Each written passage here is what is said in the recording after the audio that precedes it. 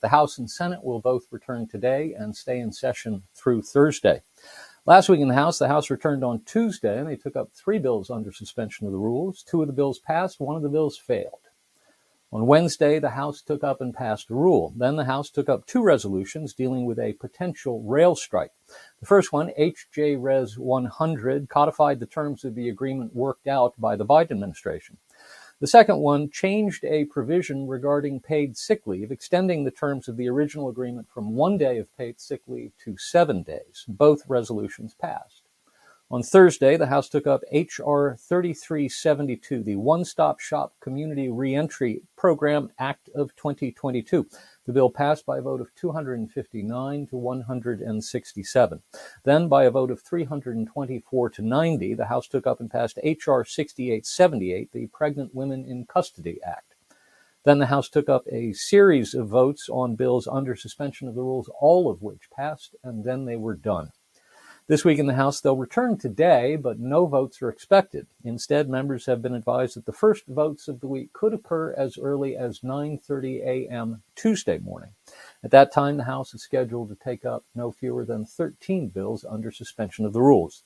On Wednesday and Thursday, the House will take up the Senate amendment to H.R. 8404, the so-called Respect for Marriage Act. That bill passed the House earlier in the year, but it has to be voted on again because when the Senate dealt with it last week, they amended it. The House will also consider H.R. 3648, the EAGLE Act of 2022, and H.R. 7946, the Veteran Services Recognition Act of 2022. Additional legislative items are possible, most likely including the National Defense Authorization Act, which we will talk about more in a moment. Last week in the Senate came back to work on Monday and agreed to invoke cloture on the amended version of H.R. 8404, the so-called Respect for Marriage Act, a bill that would codify the Supreme Court's ruling in the 2015 Obergefell v. Hodges ruling regarding same-sex marriage. The vote for cloture was 61 to 35, with the same 12 Republicans voting to advance protections for same-sex marriage as had voted that way before the Thanksgiving break. On Tuesday, the Senate took up 3 Republican amendments to the bill. All 3 failed. Then the Senate voted to pass the bill by a vote of 61 to 36, with the same 12 Republicans crossing party lines. On Wednesday, the Senate voted to invoke cloture on and then to confirm the nominations of Camille L. Velez-Reeve to be U.S. District Judge for the District of Puerto Rico and Ann M. Nardacci to be U.S. District Judge for the Northern District of New York. Then the Senate voted to confirm Robert Philip Storch to be Inspector General of the Department of Defense. On Thursday, the Senate voted to invoke cloture on the nomination of Jerry W. Blackwell to be U.S. District Judge for the District of Minnesota. Then the Senate voted to invoke cloture on the nomination of Doris L. Pryor to be U.S. Circuit Judge for the 7th Circuit Court of Appeals. Then the Senate turned to the railway strike resolution that had passed the House the day before. First, it considered an amendment offered by Alaska Republican Senator Dan Sullivan to institute a 60-day cooling-off period that would delay the strike. That amendment was defeated by a vote of 25 to 70. Then came a vote on a concurrent resolution that would have amended the resolution to include 7 days of paid sick leave. That resolution fell short as well.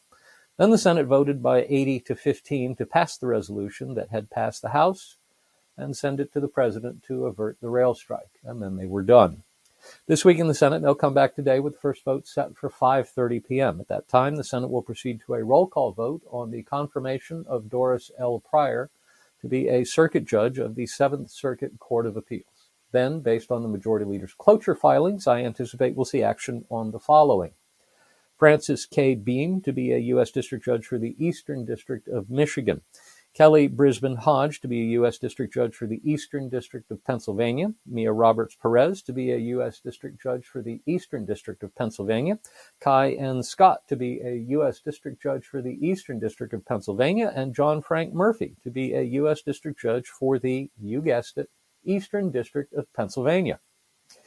Now, back to that same-sex marriage bill. What's troubling about passage of the so-called Respect for Marriage Act is that the bill isn't really about same-sex marriage. It's really about religious liberty.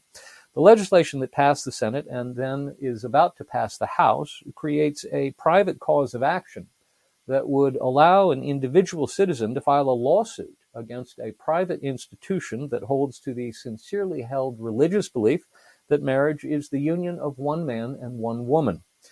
Utah Senator Mike Lee offered an amendment to make clear that no one could use this legislation to retaliate against those who hold such views, but his amendment was defeated. Every senator who voted against the Lee amendment made a deliberate choice to make vulnerable people and institutions that hold to traditional views of marriage. Now to the NDAA, we promised to talk about more.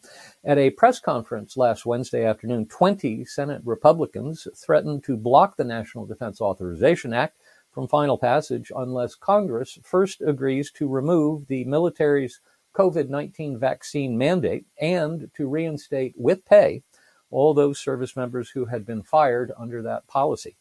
According to Pentagon data, about 3,300 Marines, 1,800 soldiers, 1,800 sailors, and 900 airmen have been dismissed for refusing to be vaccinated.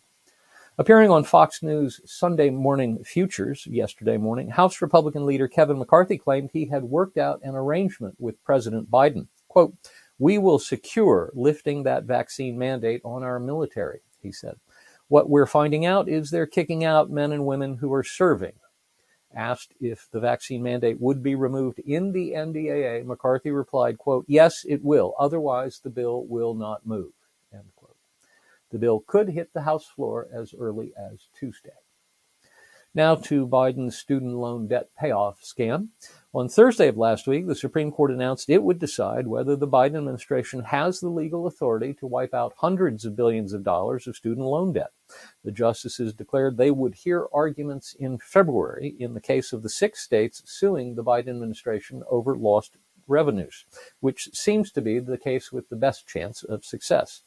The justices left in place a nationwide injunction that blocks the program. The announcement by the Supreme Court followed by 9 days an announcement from the Biden administration that Biden would extend the pause on federal student loan repayments that's been in place since March of 2020. The extension is the 6th extension put in place by Biden. Prior to his announcement extending the debt repayment pause, repayments had been scheduled to resume on January 1. The Committee for a Responsible Federal Budget released an analysis showing that changing the date of the resumption of loan repayments from January 1 to September 1, that is 60 days after the date litigation will be presumed to have ended, would cost $40 billion. Quote, "That would bring the total cost of the student loan debt pause to $195 billion. Continuing to extend the pause through the end of 2024 would increase the total cost of the pause to $275 billion, said the analysis. Every month the pause is extended costs the federal government $5 billion, due mainly to lost interest collection. Now to government funding, everybody's favorite subject in the lame duck session. Last Tuesday, President Biden hosted the 4 congressional party leaders at the White House to discuss government funding. Emerging from the meeting, Senate Republican leader Mitch McConnell allowed us how the 5 agreed they would prefer to do a full-year omnibus bill rather than a continuing resolution. But he said there were still hitches in play. The biggest hitch is this. For the last several years, Democrats have insisted on what they call parity between the amounts appropriated for defense and non-defense discretionary spending. Republicans very much want to increase the amount allocated by the Biden budget for defense spending because they are very concerned about Russia in Ukraine and very concerned about China and Taiwan and very, very concerned about Iran and Israel and Saudi Arabia.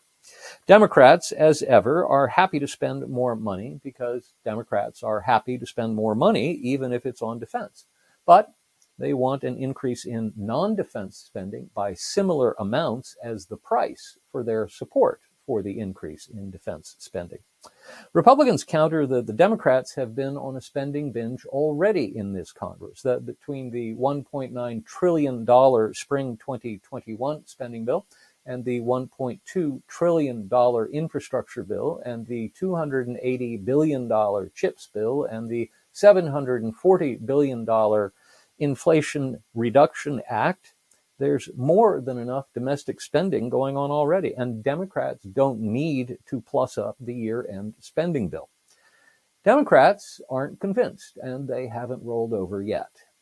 The current continuing resolution expires on December 16th, which is 1 week from this coming Friday. Stay tuned. Final election results, barring a reversal in the Colorado 3 contest, which is headed to an automatic recount because of the meager margin of victory. The balance of power in the House of Representatives in the 118th Congress will be 222 Republicans against 213 Democrats, the mirror image of what it is today. That will give the Republican Speaker a 5-vote margin. That is, he or she will be able to lose just 4 votes if all members are voting. More on that discussion of House Republican Conference internal party rules. Members of the House Republican Conference for the 118th Congress met last Wednesday to continue their consideration of proposed changes to their internal Republican Conference rules. The conference passed by voice vote a proposal by Texas Republican Chip Roy to require the leadership to give 5 days' notice to any bills being considered under suspension of the rules. The conference also passed another proposal from Congressman Roy that would require the Rules Committee to consider any amendment that has the support of 20% of the Republican conference. Both proposals have been watered down a bit from their original language. Most of the House Freedom Caucus proposed rules changes were defeated. For instance, California Congressman Tom McClintock's motion to ban earmarks went down by a vote of 158 to 58 to 1. A proposal to have the selection of committee chairs moved from the steering committee, where the power now lies, to the members of the individual committees themselves was defeated. So was a House Freedom Caucus proposal to require appropriations bills to be considered one at a time, rather than be thrown together into one huge bill we call an omnibus. Now to the Twitter files. On Friday evening, Chief Twit Elon Musk began releasing internal company documents revealing what was happening behind the scenes during the hectic days at the close of the 2020 presidential campaign, when Twitter led social media giants in blocking circulation of the New York Post's blockbuster Hunter Biden laptop story. He did so via a lengthy Twitter thread from independent journalist Matt Taibbi, who documented the backstory in a long tweet thread. The documents showed that Twitter was responsive to pressure from outside actors seeking to manipulate speech. Quote, by 2020, requests from connected actors to delete tweets were routine, wrote Taibbi. One executive would write to another, quote, more to review from the Biden team. The reply would come back, handled. Taibbi said those requests would come from actors in both political parties. He said the document showed that Twitter executives honored requests from the Trump White House as well as the Biden campaign. Quote, both parties had access to these tools. For instance, in 2020, requests from both the Trump White House and the Biden campaign were received and honored. However, this system wasn't balanced, he wrote. It was based on contacts because Twitter was and is overwhelmingly staffed by people of one political orientation. There were more channels, more ways to complain open to the left, well, Democrats, than the right, end quote. Included is a truly telling exchange between a senior Twitter executive and a Democrat congressman who emerges as more of a champion of free speech than were the people running an organization built to encourage faster and wider dissemination of ideas and information. As Taibbi writes, quote, a fundamental problem with tech companies and content moderation, many people in charge of speech know/care little about speech and have to be told the basics by outsiders, end quote. He then shows an exchange between former Twitter head of legal policy and trust Vijaya Gadde and California Democrat Ro Khanna, who had reached out to Gadde expressing concerns over the First Amendment problems Twitter had just stepped into. Gadde didn't understand and thought the congressman was wondering about the details of Twitter's content moderation policy, so he explained them in detail. Khanna responded, quote, but this seems a violation of the First Amendment principles. If there's a hack of classified information or other information that could expose a serious war crime and the New York Times was to publish it, I think the New York Times should have that right. A journalist should not be held accountable for the illegal actions of the source unless they actively aided the hack. So to restrict the distribution of that material, especially regarding a presidential candidate, seems not in the keeping of the principles of New York Times v. Sullivan. I say this as a total Biden partisan and convinced he didn't do anything wrong. But the story now has become more about censorship than relatively innocuous emails, and it's become a bigger deal than it would have been. It is also now leading to serious efforts to curtail Section 230, many of which would have been a mistake. In the heat of a presidential campaign, restricting dissemination of newspaper articles, even if New York Post is far right, seems like it will invite more backlash than it will do good. End quote. 2 cheers for Congressman Khanna. 2 things are missing from the documents. There is no smoking gun showing that Twitter pulled the Hunter Biden laptop story under pressure from the government. And there is no order from then Twitter CEO Jack Dorsey. In fact, it appears Dorsey wasn't involved in any of the initial discussions. Former President Trump responded with multiple posts on his social media platform, Truth Social. Quote, "Do you throw the presidential election results of 2020 out and declare the rightful winner, or do you have a new election? A massive fraud of this type and magnitude allows for the termination of all rules, regulations, and articles, even those found in the Constitution. Our great founders did not want and would not condone false and fraudulent elections." End quote. Many people say they disagree and believe nothing allows for the termination of the rules, regulations, and articles found in the Constitution President Trump swore to preserve, protect, and defend. Now to New York's attack on the First Amendment. That disturbance you felt in the force on Saturday was a new law going into effect in New York. Bloomberg describes the law as, quote, "prohibiting hate speech on social media," end quote, which just goes to show how poorly the Bloomberg copy editor understands the concept of free speech. The new law requires the proprietor of any social media network, including a website that allows comments, to publish a plan for responding to so-called hate speech by users. The law requires the proprietor to give users a way to complain and requires the proprietor to respond to such complaints. The good news is that on Thursday, the legal affairs blog, The Volokh Conspiracy, and the video site Rumble Inc. filed a federal lawsuit against New York State Attorney General Letitia James, seeking to block the new law. Now, more Trump news. On the Tuesday evening before Thanksgiving, President Trump had dinner at Mar-a-Lago with billionaire rap mogul and Hitler fan Ye, who formerly went by the name Kanye West, and 2 other guests, white nationalist and Holocaust denier Nick Fuentes, and former Breitbart provocateur Milo Yiannopoulos. Yiannopoulos later told NBC News, quote, "I wanted to show Trump the kind of talent that he's missing out on by allowing his terrible handlers to dictate who he can and cannot hang out with. I also wanted to send a message to Trump that he has systematically, repeatedly neglected, ignored, and abused the people who love him the most, the people who put him in office, and that kind of behavior comes back to bite you in the end." Quote, end quote. And he said he arranged the dinner, quote, "just to make Trump's life miserable," unquote, because news of the dinner would leak. That is, Yiannopoulos would leak it himself if need be. 9 days later, after more than a week of commentary, Ye compounded Trump's difficulties by going on Alex Jones's InfoWars show. Jones tried to help Ye out of his troubles with a softball opener. Quote, "You're not Hitler, you're not a Nazi, you don't deserve to be called that and demonized," said Jones. Ye responded, quote, "Well, I see good things about Hitler also. I love everyone." Then he added, "Every human being has something of value that they brought to the table, especially Hitler." And as the show was going to a commercial break, the host told Ye he had a, quote, "Hitler fetish," to which Ye replied, quote, "I like Hitler."